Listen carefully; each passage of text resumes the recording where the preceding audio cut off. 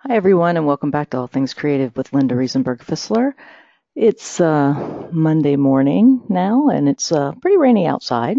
Um, so it's going to be a nice day to get in some exercise and get some writing done on the book. And I've got some really good things coming up, really exciting things coming up, which I may announce later this week. But for right now, I'm keeping that in the closet, so to speak, so that I don't spill the beans too early and want to make sure everything's in place before I actually say something. It concerns the Blind series, so really excited about that. And other than that, let's see, that's not really too much going on. Had a really wonderful experience yesterday. We were at a fundraiser. I had donated the series for their raffle baskets to raise some money. And they raffled the books off, and the person that won the book was sitting behind me at another table. And one of my friends told her that I was the author of the books that she just won. And she was so excited. She stood up, gave me a hug, and asked me a bunch of questions about the book and how long I've been writing. And it was a wonderful conversation. It was just so much fun. I love that. I love that about writing books and meeting people who are going to read them and talking with people who have read them, and it was just so much fun. I had a really great time with that, and so that was one of the bright spots on the weekend. And like the Milltown Art Center area art show opening was on Friday night, and my husband and I went to that, and it got a little overwhelming. He's still very sound sensitive with his concussion, so we had to leave a little bit early, but it was nice to see everybody. The reception was well attended, lots of beautiful artwork. So if you're in the area, you might want to drive up, and the winners and everybody have been announced, and there's ribbons by them, and you can browse through the exhibit and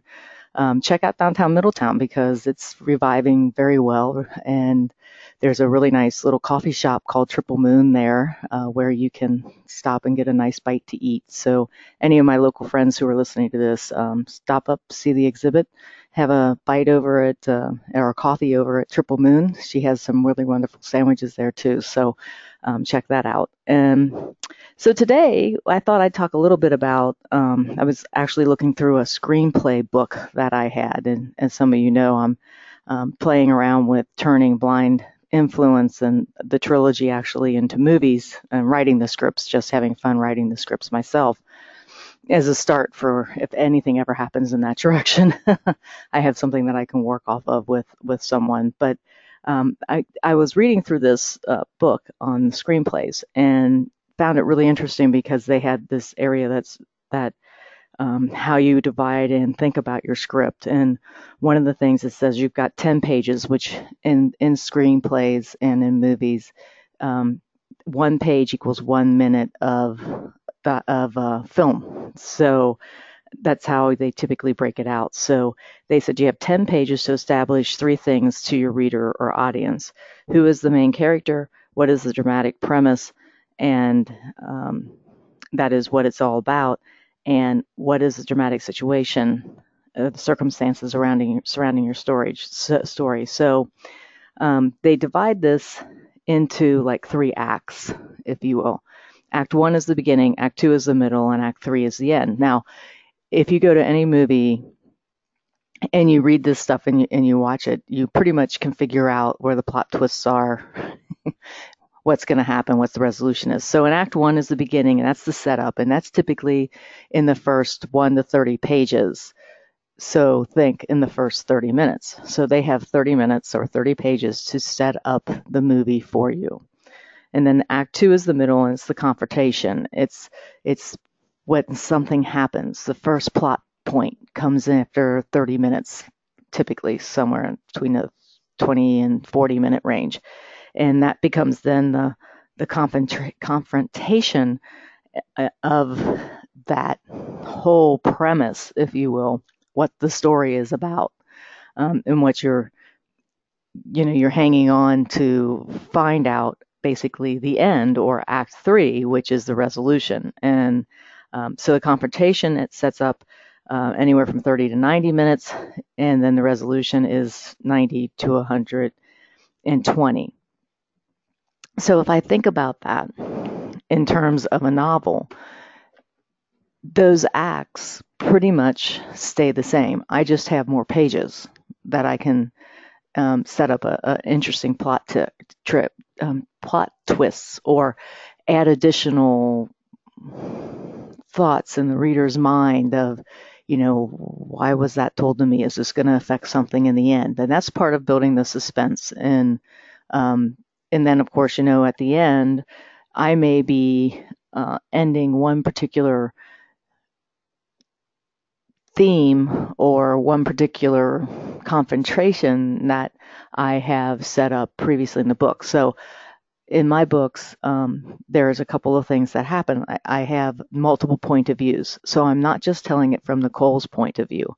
I could be telling it from Sean's point of view or from Jenkins' point of view. And all three of those, so I basically feel like I have three protagonists in the book that I am following, or that I'm introducing you to and you're getting to know. And I can tell that story from any point of view. So that helps with building the suspense. So I only give you, for example, Jenkins' point of view on something. I'm not telling you how Nicole and Sean feel until maybe possibly the confrontation or at the end. And I did that in a couple different ways in the book, a couple times in the first three books, I mean. So with a novel, my whole resolution, the finishing of that particular theme, actually comes at the end of the trilogy. So you could almost think of my trilogies as the first book.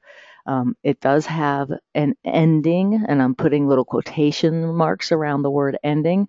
It may bring one particular aspect of the trilogy to an end, but it leaves you with more questions of what is going to happen, on this particular aspect, or what's going to happen to Nicole, what's going to happen to Sean. Is Jenkins going to become president? Is he going to fail? Is something else going to come up that, will make somebody look like they're in the bad light, or they're starting to turn to the dark side, if you will. So there's all kind of things that we do, that I do in there. So think of my trilogy as Act 1 is the first book, Act 2 is the second book, Act 3 is the third book. So, and even after book 3, I look at that as that's an ending. We had a resolution. There were all of the things that I wanted to resolve in that trilogy were resolved in Blind Alliance, but their lives didn't end. If you think about movies, not all characters die at the end of the movie. Well, not all characters die at the end of a book either. Okay, that's not the ultimate ending. So basically, think of my trilogies as Act 1, 2, and 3. The third book will always have the biggest resolution, the most resolution in them, for the overarching theme or overarching aspect of what I'm talking about in there. My characters, somebody asked me the other day, will any of your three protagonists die? And I just kind of thought about it for a while, and, I don't know. They might. So it depends on what situation I get them into later on in life. Right now, I'm having too much fun with them, and they're being, very, very cautious. So it's probably not going to happen, but never say never. So anyway, so I just wanted to talk a little bit about that in the trilogy and thoughts of the acts of 1, 2, and 3, and your resolution. The beginning, the confrontation, and the revolution, and that and smaller aspects happens in each one of the books, as well as in the trilogy overall theme of them. So with that, I just like having very, very short little blogcasts for you all to listen to. It doesn't take up much of your time or anything like that. So I hope that you enjoy these, and I will talk with you tomorrow. Have a great week, everyone.